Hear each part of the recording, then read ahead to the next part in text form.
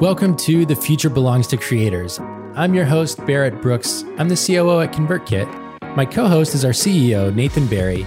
We're on a mission to help creators earn a living, and this is a show about turning anxious energy into creative output during times of uncertainty.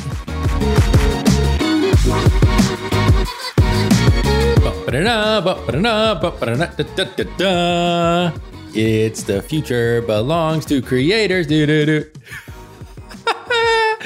Yes. Good afternoon, good evening, good morning. That might apply to a variety of listeners on the show. I'm Barrett. This is Nathan. It's The Future Belongs to Creators, episode 47. Today, inspired by a conversation actually I had this morning with a friend named Austin Mann, who is a really talented photographer. We're going to talk about how to meet your people in your dream network or dream creators you'd love to connect with. It's a topic that you and I have thought a lot about. We spent a lot of time getting connected to people that we wanted to know. And I think we both find ourselves at times back in that seat of, oh, I'm going to have to start from scratch here. And it's quite uncomfortable the further you get into your career because you get comfortable. You know, you get used to knowing most of the people you want to know, and then you have to break out of that and you have to start all over. So I thought now would be a good time to talk about it. At least for me, I know I'm in that kind of beginner's mindset again. And so it's a good time to be able to share from that place. But first, Nathan, how are you doing? I'm definitely green today, though it's cold here today. Like it's cold. And so I was asking Hillary, like, do I just need to put on like a jacket or is it really cold in here? She's like, no, it's actually cold in here. So yeah, lots of things going on. The farm is nice. I'm really enjoying having my office here. You always have an idea for something before you create it, right? And then it's like, how's it going to come to life? And one thing is this giant window that I'm looking at. And my idea was that I would see my monitor right here, and then beyond it, I would see our whole lush green field with like the trees we've planted and everything. That field still has a long ways to go, but this little dream and idea is coming to life, and it's just as good as I thought it would be, except that from about 8 a.m. to 10, I really need a blind on that window because currently I have a well-placed piece of cardboard, which doesn't quite meet the minimalist aesthetic that I'm going for in this tiny house. So little details to work out. How about you? I'm green. Yeah. I've had, I have different kinds of mornings. Some mornings I wake up with the kid and bring him to bed, and then we all go back to sleep. Some mornings I wake up with the kid and it's like, I might as well just get up. Today I just got up, and by 9:30 I had already had a productive morning. So that felt good. Yeah. I have a little, centering prayer group, which is basically meditation with a mutual friend of ours that runs it every week. So I went to that this week, and that was enjoyable. It's really hard for me to sit quietly for 20 minutes and just be with my thoughts. Whew. But that's the point. Yeah. And then had a great call with a friend that inspired this episode. So I'm green. It's been a good day so far. I also have a sweater on. It is May 19th. I have a sweater on because it's still like in that weird middle ground range of temperature where you wake up and it's like 49, 50, and it might get up to 60 during the day. Yeah. And it's raining. And you're like, I was planning to barbecue tonight. Mm-hmm. That's what I'm doing. I have a smoker now. I'm like, oh, yeah, no, we're not going to sit out and do that today. Oh, well. Tomorrow, maybe. Tomorrow it'll rain. Well, we've been getting a little bit of feedback that we should get right into it. So this is the second time. This is the second time I've been on a podcast where people have said that to me. But the last time it wasn't my fault. This time I think it's actually my fault. Yeah, I think we'll see. All right, our topic. So we're talking about how to meet those people that you have on the list where you're like, oh man, I would love to be able to get advice from them, to do a project with them, to call them my friend. I think that's something that I realize now is the list of people that I can think of and just like, oh yeah, we're friends. On that note, Derek, our director of marketing, he pulled up this book that he's been really enjoying called The Personal MBA. And he was citing from it in one of our team meetings. And the way he said like, oh, here's this book. It's called The Personal MBA. It's really good if you guys haven't heard of it. Like I thought he was trolling because it just had a little bit of that tone to it because Barrett, you and I are both really good friends with Josh, have been for like 8 years. We've been to his house, all kinds of things. And so I thought he was like joking of, maybe you've heard of it, since he knows that we know Josh really well. But I realized like, no, that's not the default. He's just like, this is a good book. Maybe you've heard of it. And so I realized how crazy it is that the number of times that we're like, oh yeah, I know him. Oh, yep, she's a great friend, or any of those things. And it's because we've built these incredible networks. And some of it is by accident. A lot of it is by the line of work that we've gotten into. And then the rest is all through deliberate effort. Mm-hmm. And so that's what we want to talk about today, is how you get in that position where when someone's like, here's this thing, this really incredible thing from this great creator that I came across, you're like, oh yeah, they are pretty awesome. I got to hang out with them last year or whatever.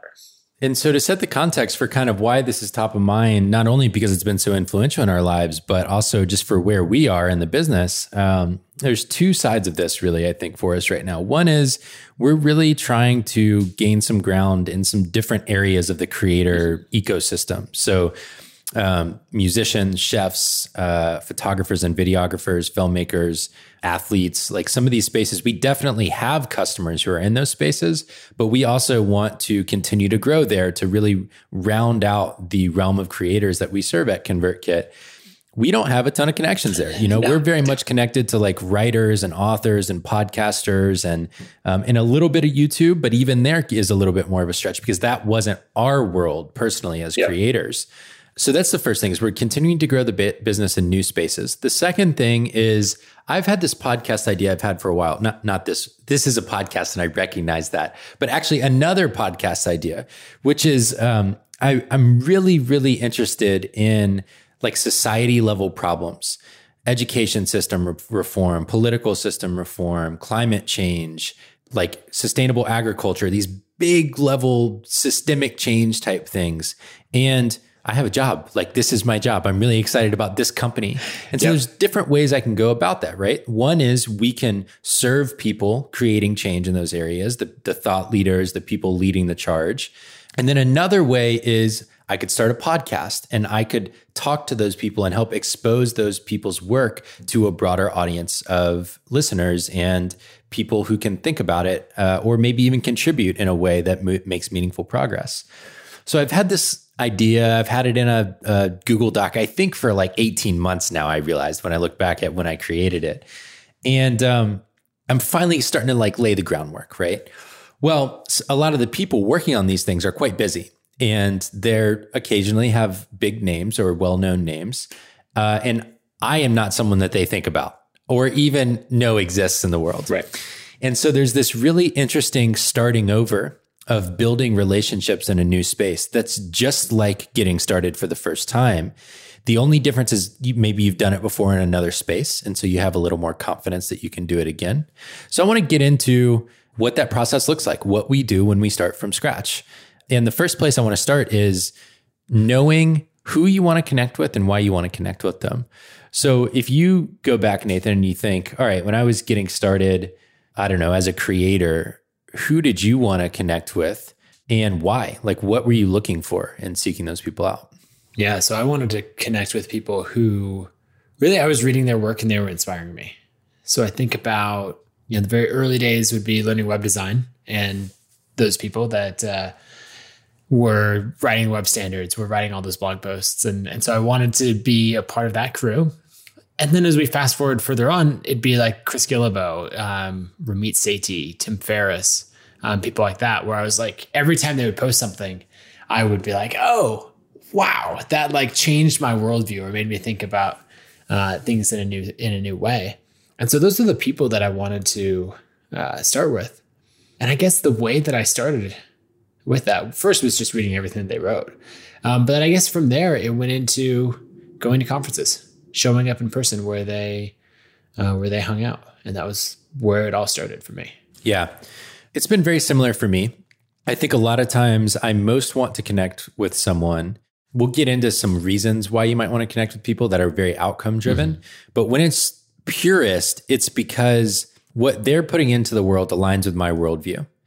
Mm-hmm. And one thing that's really nice about the internet, but that's also really hard about access to everyone from anywhere is sometimes the people who share your worldview or who push your thinking or reveal new mental models about how to approach the world, they're not nearby.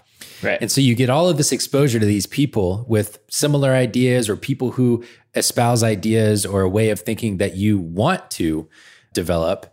They might be across the country or across the world. And so they seem accessible on the internet. And so part of meeting them is, well, number one, I think a little part of us always wants to know is what you seem like actually what you're like. Yes. And then number two, if you are actually like what you seem like, might we actually be pretty close if we had the chance to meet? Like, could we develop a friendship based on this shared philosophy of life or this shared way of looking at the world? And so a lot of it for me ends up being that. It's people who share my interests, they share a way of thinking, and I just want to find out if we had the chance to have a conversation, could we end up being connected over a long period of time and have a meaningful relationship together? Yeah. I think a lot of it is I want to be that kind of person. Yes. Yeah, that's a good way of putting it. If we think about like those 5 people that you are who you surround yourself with, then it's like, well, I want to be like you. I want to put that kind of content out into the world. I want to be known on that level and I want to have that kind of impact. So this is a little bit selfish, but can we be friends? Right. Can we spend time together? Because I might think I'm capable of creating on that level, or I might think, hey, if you get to know me, then you'd think that, yeah, we should spend time together. So I just, going back to the Hamilton episode from last week, it's like, I want to be in the room where it happens. I want to be with that group at the conference. I want to hang out with those people. I want to have my work respected, all of those things. I even think about seeing like 2 different worlds collide. One is Gretchen Rubin, who's this incredible author and a ConvertKit customer. And then on the other side is our good friend, Caleb Wojcik. And Caleb and his wife, Jen, published a podcast episode about working from home as a couple. They've, for the last, 8 or 10 years, worked together, physically and then on different businesses, but, in the same place. And it was just fun to see like Gretchen share a tweet of their podcast episode. It's like these 2 different worlds crossing, and you realize like, oh yeah, Caleb is totally producing content on the same level that Gretchen is. And so it's like just being a part of those circles where you're like, no big deal. Just today, a New York Times bestselling author with like millions of people following her just shared my work. Of course. It's Tuesday. What would you expect anything else to happen? Another fun fact is that Caleb worked with our friend Daryl to film a course that Gretchen released. And I had dinner with Caleb right after he got done. He was super inspired by that. So it's fun seeing that kind of thing. One thing this brings to mind for me is sometimes when people are at a level that you're not at yet, number one, that's the reason you want to know them. And number two, that's the reason they don't want to meet you. And so sometimes I think you have to, not sometimes, you always have to acknowledge what's true about the dynamic between you and someone you want to meet. Unfortunately, society is structured around status. There are status signals. That's why we say New York Times bestselling author, or it's why a blue check mark on Twitter matters or whatever. I still haven't been able to get that, by the way. I've been trying for a long time. I think I tried once and I realized I'm not important enough for this. So I'm just going to quit trying. See, I still am delusional enough to think I am important enough for it. And Twitter's like, yeah, no. So it's the little ego check that I don't have. Right. But the point being, sometimes people don't need new friends. And trying to be someone's friend as the outcome might not be the right approach. And so today I really want to talk a little bit more even about when you have a specific outcome in mind for meeting someone. And there are a lot of different outcomes that you can think about, but it's all about what's in it for you in the relationship. And so, yes, friendship might be one of them, and that's a true and honest thing. But I don't think you're going to get friendship by trying to get friendship, if that makes sense. But things you can get that are more reasonable asks in the short term are you could connect briefly on a call. Not a lot of people love doing that. I'll throw that out right up front, unless there's a specific reason. You could have them on your podcast, and we'll get into that in a little bit. But I think a podcast, one of the most valuable aspects of running one, especially if you get enough listeners for people to pay attention, is it's an incredible networking tool that can lead to friendship if you play your cards right. Another one might be forming a mastermind group. That's great for peer level people, especially. You can go back and listen to that episode if you want. Maybe you're looking for a business partner, or maybe you're trying to sell something to someone, and that's why you want to know other people that might be big names. I don't know if any other ideas come to mind there, Nathan, for things that might be in it for us. I think that's the biggest thing. And just getting clear on why you want that. And then as you start transition of like, okay, what's in it for them? Yeah. And this is another place where being really clear can help. Because if you're coming in and saying, this is what I can do for you, and it's something tangible and useful, that's fantastic. But if it's like a bit of a stretch, just own the fact that like, look, I can't do anything for you, and I'm just asking for a favor, and that would be appreciated. Yeah. And, and like, if we take this to the kind of like, I don't know, base level DNA that we run on, the mammalian interaction of like submitting of, look, you are superior to me. I was listening to a podcast about wolves in Yellowstone Park today, and it was talking about how this one wolf met another one and kind of just rolled over and said, look, you're better than me. And then he was accepted into their crew.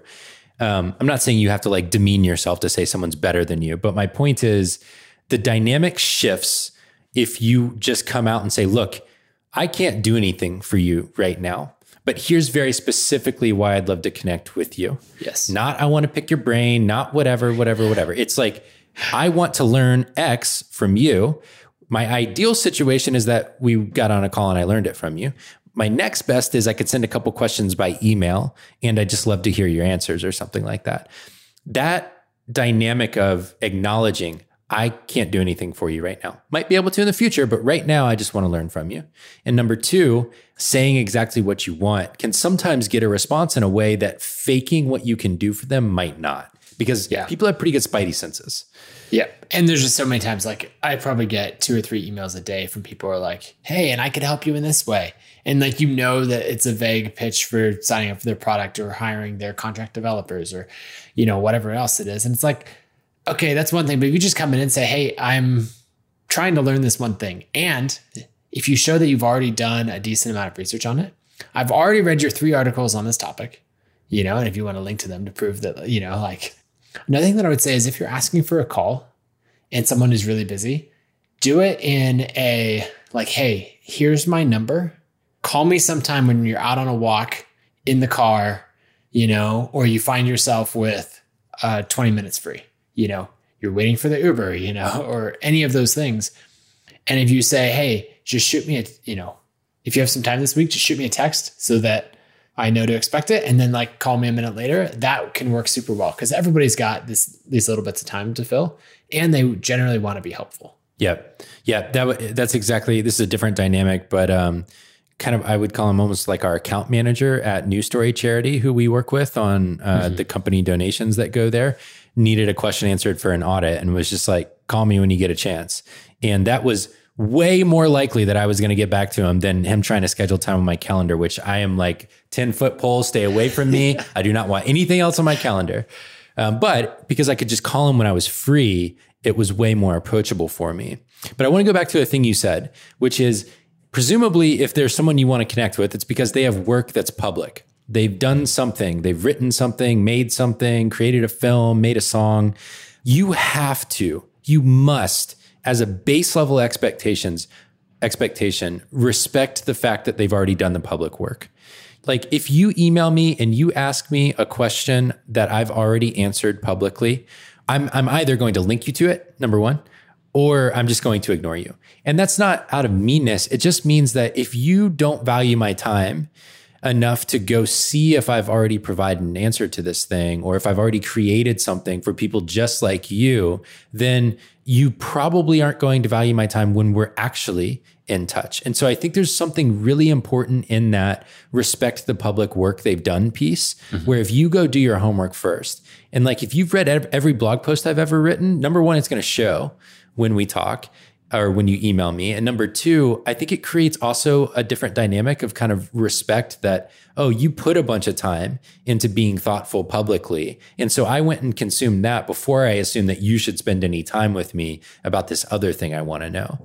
Now, what that doesn't do for you is it doesn't give you the personal connection yet, but I think it's one of the most important steps towards a future personal connection. Yep.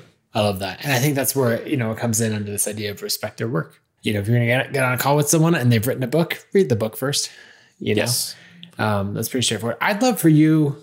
Well, there's the other idea of sometimes there are things that you can do for other people, right? Even when there's someone super famous. I'd love for you to talk about when and how you had a long conversation with Adam Grant. This is a good story, actually. Okay, so let's see. I don't know, 2013 or 2014, I got this incredible chance to go to Davos, which is where the World Economic Forum has their annual meeting every winter. You've probably heard about it around January, February every year, because every news publication publishes an article, something like, all the rich people are going to Davos on their private planes to talk about the world's problems. Do they even know anything about the world's problems? So they had invited they called it a youth contingent, basically, to come participate so that there were more diverse voices represented. So I got to go, and I mean, what an incredible opportunity. Number one, that's probably for another day. But Adam Grant happened to be there, and we all had this internal network where you could see all the other attendees and you could message people. So I said, well, what a chance. And I messaged Adam Grant and I said, hey, I can't do anything for you. I'm a huge fan of your work. I've read Give and Take and some of your research. I would just love to connect with you. I'm here with the Global Shapers organization. He's like, oh, yes, that's great. I'm sure I can make time. Let's get in touch closer to the day. Message during the conference, and it just didn't work out with scheduling. Well, afterwards, I followed up. He said, follow up with me. I followed up with him and said, hey, I would still love to connect. And he said, well, here's my travel schedule for the year. If you'll be in any of these places, we can do that. Otherwise, maybe we can hop on a call at some point. It happened to be true that he was going to be going to an event in Georgia outside of Atlanta. And I said, okay, well, I live in Atlanta. I don't live near there, but what if I picked you up from the airport and I took you there, which was about an hour drive, and that way you have a ride and you don't have to figure any of that out. And he was like, that sounds amazing. Because why not? You get a free ride from a person who seems credible because they've already been to an event that you were at. And so I bet I got twice as much time as I otherwise would have with Adam Grant, because I said, I can be useful here, and it's just driving my car. But I had an hour with him in the car. We talked extensively about careers as an academic and being a writer, how he does research. And then the hard part was I couldn't write anything down, obviously. And so when I dropped him off where he was going and turned back around, I pulled my phone out and just made a voice note. And I still have it. It came up in my iTunes the other day. And it was just like, here's all the things I learned. Oh my God, this was incredible. But sometimes you can just be useful to someone. Giving them a ride or taking a walk with them or doing them a favor. It doesn't even have to be like, I can make your book a bestseller or whatever. Sometimes it's just finding an opportunity for overlap between a legitimate thing someone needs and something you can do for them. Yeah, I love that, because it also ties into the let me call you from the car idea. Because even like famous, successful people have this time to kill. And one of them is, if you fly into Atlanta International Airport and you need to go anywhere near Atlanta, it's going to take an hour to get anywhere. And they're like, I'm going to sit in the backseat of an Uber. Here's what I'm going to do. I'm going to sit in the backseat of an Uber. I'm going to mess around on my phone until I get car sick. And then I'm going to put my phone away. And then I'm going to turn on a podcast and go with that, right? And I would far rather meet with someone who really wanted to connect with me over my work, help them with their business or that kind of thing. And so I might use that time to call somebody. But if it's like, look, if you're the one picking me up, I don't have to get in a random Uber. I don't have to deal with any of that. I would love that. So the other thing that it did is it put you in a different category.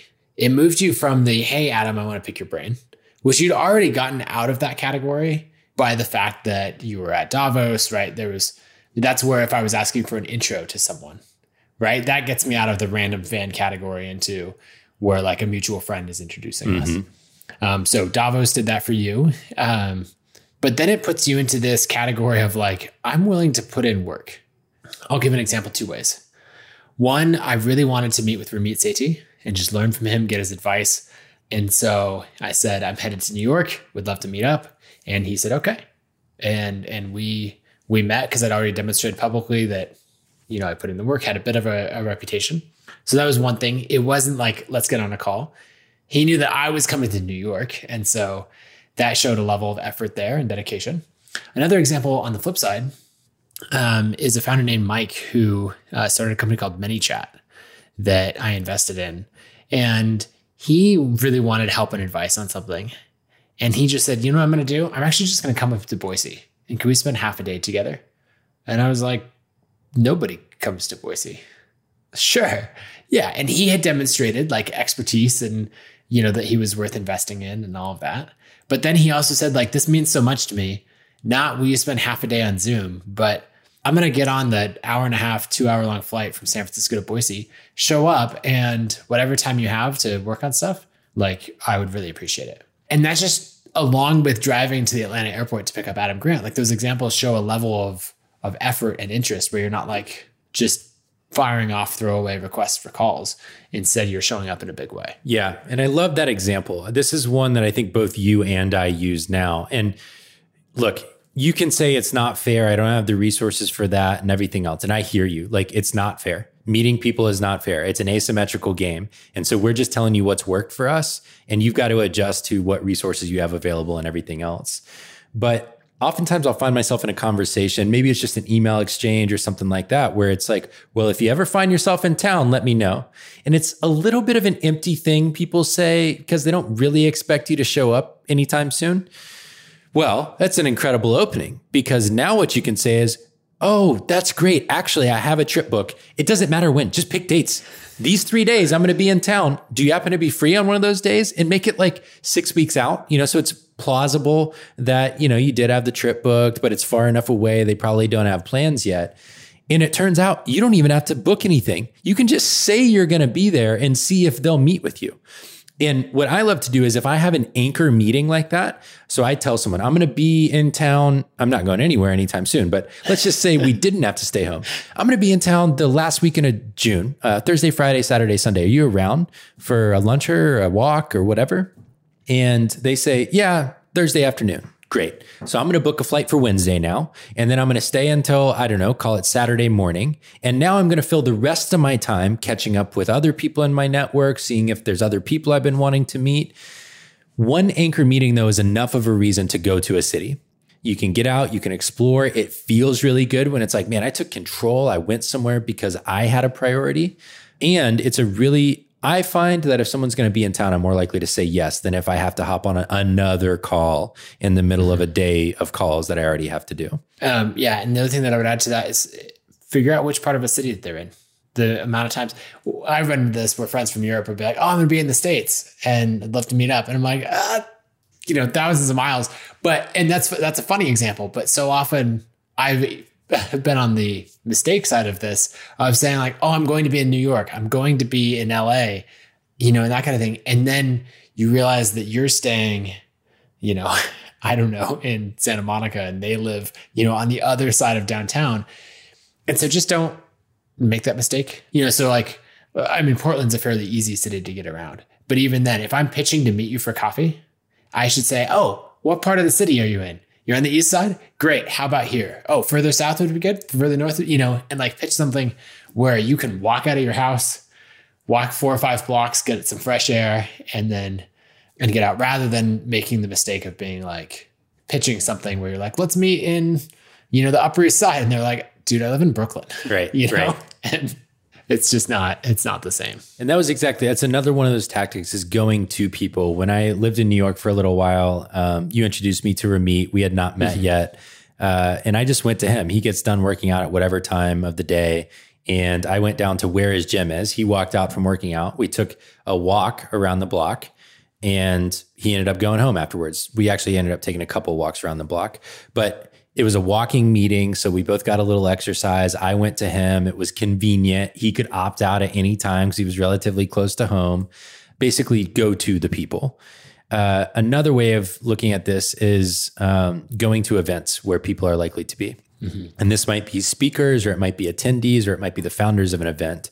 But making sure, there's 2 ways to approach this. Either knowing that a person you want to connect with is going to be at an event and therefore you're going as well, or knowing that people like you tend to go to events like this. And so you're likely to run into interesting people there. That's another reason to go to an event. And I'd say, 2 or 3 a year. You don't want to like bog down your entire calendar with going to events because you have actual work to do. But picking 2 or 3 a year that are likely to have people that you want to meet can be a really effective way to connect with other people. Yep. And that's been so helpful. Every event that I go to, I try to get the attendee list in some way. A lot of events now have apps. And most of those apps will have the attendee list in there and you can scroll through it. So I even remember going to like the SaaStr annual conference in San Francisco years ago. It's like 4,000 attendees. Everyone's talking software. And you scroll through, 4,000 attendees. It's a crazy amount. That's actually usually what I do on the Uber that gets me car sick, is scrolling through all of the attendees on the way to the conference. But then you go through and you're like, oh, that person's going to be there? I didn't realize. And so you end up with this whole list of people. And then you reach out. I usually reach out on Twitter. I find that Twitter is the most accessible, and you say, hey, I'm going to be at this event. I'd love to meet up. Even when that doesn't work. I'll give you an example of a time that it didn't work. Michael Acton Smith is the CEO of Calm, a company that I think is incredible because they're at something like 150 million in annual revenue with, I don't know, I think they're up to like 60 or 70 employees. It's crazy. They've also grown through these big media partnerships and, deals with actors and everything else. So it's like, I want to meet this guy. He's a keynote speaker here. Would love to meet him. I tweet at him. I email him. Don't get much of a result. But then I'm walking through the lobby back from the gym. And then I see him coming the other way. He's pretty recognizable. He's got like British rock star hair. And so I'm like, hey, Michael. And, so I like do the awkward, like, hey, and he pulls up and stops, pulls his headphones out and introduces myself. But then I could say, oh, I had sent you that email. And he's like, oh yeah, Nathan, right? Because he had seen it. His assistant had just declined. But he knew that had happened. And so that took me from like random person pulling him aside to random person who would really like to talk to him, who pulled him aside. And so we talked for 5 minutes. He's like, all right, well, I got to get my workout in, and we went our separate ways. But those little things of like reaching out in advance. Make a difference. And little touch points like that can be the roots that a relationship grows from over time, to use a completely horrible metaphor there. But, okay, last tip I have. When asking for intros, warm intros can be really effective because what you're doing is you're relying on a known person's trust, a mutually known person. You're relying on their trust to connect you to someone you want to know. There are a couple of things to know about asking for intros. One, you really got to make sure that it's beneficial to everyone involved. Because if you're actually going to screw over 2 people, well, 3 people, if you mess this up, yourself being one of them, the person introducing you being the second, and the person they've introduced you to being the third one, if you ask for an intro that's not clear, there's nothing in it for the person on the other end of it, and that's kind of selfish. So don't do that. Don't put someone in the position to have to do that. 2 is ask the person introducing you to do a double opt-in. Some people do this by default. Some people don't, though. And it's so frustrating because when someone I know, like, and trust automatically introduces me, now I'm stuck. Because if I don't respond, I look like a jerk to both of you. And if I do, now I'm committed to something I don't know if I want to be committed to. Yep. But if you give me control, like if you reach out to Nathan and say, I want to know Barrett, and Nathan says, hey, do you mind if I intro you to this person? We do it to each other because we have business interests that are mutual, but just assume we didn't do that. If Nathan just intros you, that's going to annoy me. But if he says, hey, this guy wants to know you, or this woman wants to know you, and here's why. And I say, okay, I can opt into that now, but I can also opt out. And now Nathan can kind of be a little bit of a buffer and say, it's not a good time for him. He's got other priorities. But then when he does introduce me, I'm way more open to it because I've had a choice in the matter. I don't just have to respond at this point. So always ask for a double opt-in intro and always do a double opt-in intros when you're the person introducing. Yeah. One more thing that I want to add, and then I have a closing thought that I'll use for a thought of the day. I apparently could talk about this forever. This is just a typical conversion problem. It's got copywriting involved, right? You could have a conversion rate of how many people you reach out to in one way or another that actually follow up and you build a connection with. And like everything, then it needs a sales page. So if we think about it in this way, you want to, you reach out to me and say, hey, can we do a call? The first thing that I'm going to do, let's say that your email is compelling. And I'm like, okay. And it gets past the immediate archive. The first thing I'm going to do is Google you.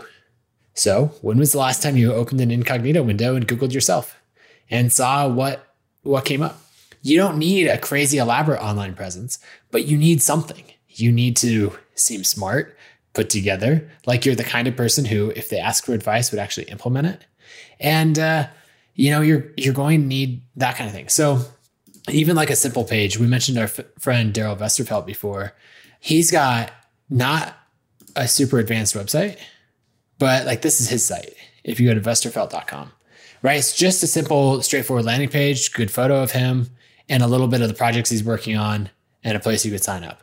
You don't need a lot, but you need an online presence that says like, I update this. I'm working on interesting things, and it should align with the ask that you're making, right? If you're trying to meet someone who works in, environmental research or something like that, and then that person Googles you and it comes up and it's like, oh, you run a podcast about, making an impact on the world, this sort of thing. It's like, okay, there's an alignment there. But if there's something else where it's like you run a marketing agency and you wanted to meet National Geographic photographers, they're like, I'm not seeing it. So they're going to move on. So the single biggest thing you can do to meet the people you want to meet is do great work and talk about it in public and build that online reputation.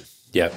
I love that. Okay. Boop, ba-da-doo-doo-doo, boop, ba-da-doo, boop, boop, boo. Creator of the day. All right. I'm going to go first because I just have a creator, not a resource, but I have two creators. They're a duo. And that is Evan and Caitlin. They are woodworkers and they do all kinds of great projects on the YouTube channel. One thing that I love about what they do that every creator can take away from them is they always do short little clips of like some of the most fun moments from their show. So they've built, oh man, I didn't realize they'd gotten this big. I think that when I started following them, they were like 10,000 or 15,000 on YouTube. So it's crazy how much things can blow up. But I would definitely check them out. They're just a great example of having a lot of fun as a creator. And then you can also learn a lot from how they chop up little things, how they do their thumbnails, and how they connect with their audience. Love it. My creators and resource of the day are tied, which I'm finding is a theme, which I think I'm okay with. So I'll go resource first and then talk about the founders. Conscious Company Magazine is a magazine I love. It's really great. I almost think of it as like a Fast Company or an Inc., but really focused on sustainable, inclusive, thoughtful companies that, if you think in that way, are really interesting to support. So I've enjoyed it for getting exposed to new companies I might not have known about. One of our listeners, Emily, I know made a joke at some point that if you ever wanted a thing made from a local artisan, sustainable crafts person, that you should just come to my house and tour around. But a lot of it is from reading things like this. So I love Conscious Company Magazine. Good media costs money. So pay them, subscribe to them if you like them, because that's the only way they stick around. And the founders, Marion Keeley and Megan French Dunbar, I just love their vision. I think that they've been really smart to go out into a space that I think is growing and will continue to grow, and creating a media company around it. So I really respect that. And you should look them up and learn more about them. Conscious Company Magazine. Love it. Okay. Quick thought of the day to close this out. First thing I would say is actually make a list of the people that you want to meet. I think that so many times we're like, oh man, I wish I had a better network, or I wish I knew that person. And something that you'll find both Barrett and I say to people when we hear that is, where's your spreadsheet? And we're a little bit teasing because we make spreadsheets for everything, but we're really not, because it's like, how do you expect it to come true unless there's a spreadsheet for it? And it should have this, name, city, interests, what you might be able to do for them, notes, each of those things, conferences that they're speaking at coming up, all of those details. And then when you go through it and you're like, okay, I'm going to be in Denver. Who else, go to your spreadsheet, your top 100 list. Who do you want to meet? Go to your spreadsheet. Oh, 4 of them are in Denver. Okay. Then you can work from there. And if you're just saying, I want to grow my network, I want to meet more people. First of all, don't ever say, I want to grow your network. I feel embarrassed just having said that. That's like, nobody wants to network. But if you say, I want to meet these incredible people that I'm a fan of and I respect their work, then actually list those people out, know who you want to meet, and go after it deliberately. Love it. Thanks for listening today, y'all. We'll see you tomorrow.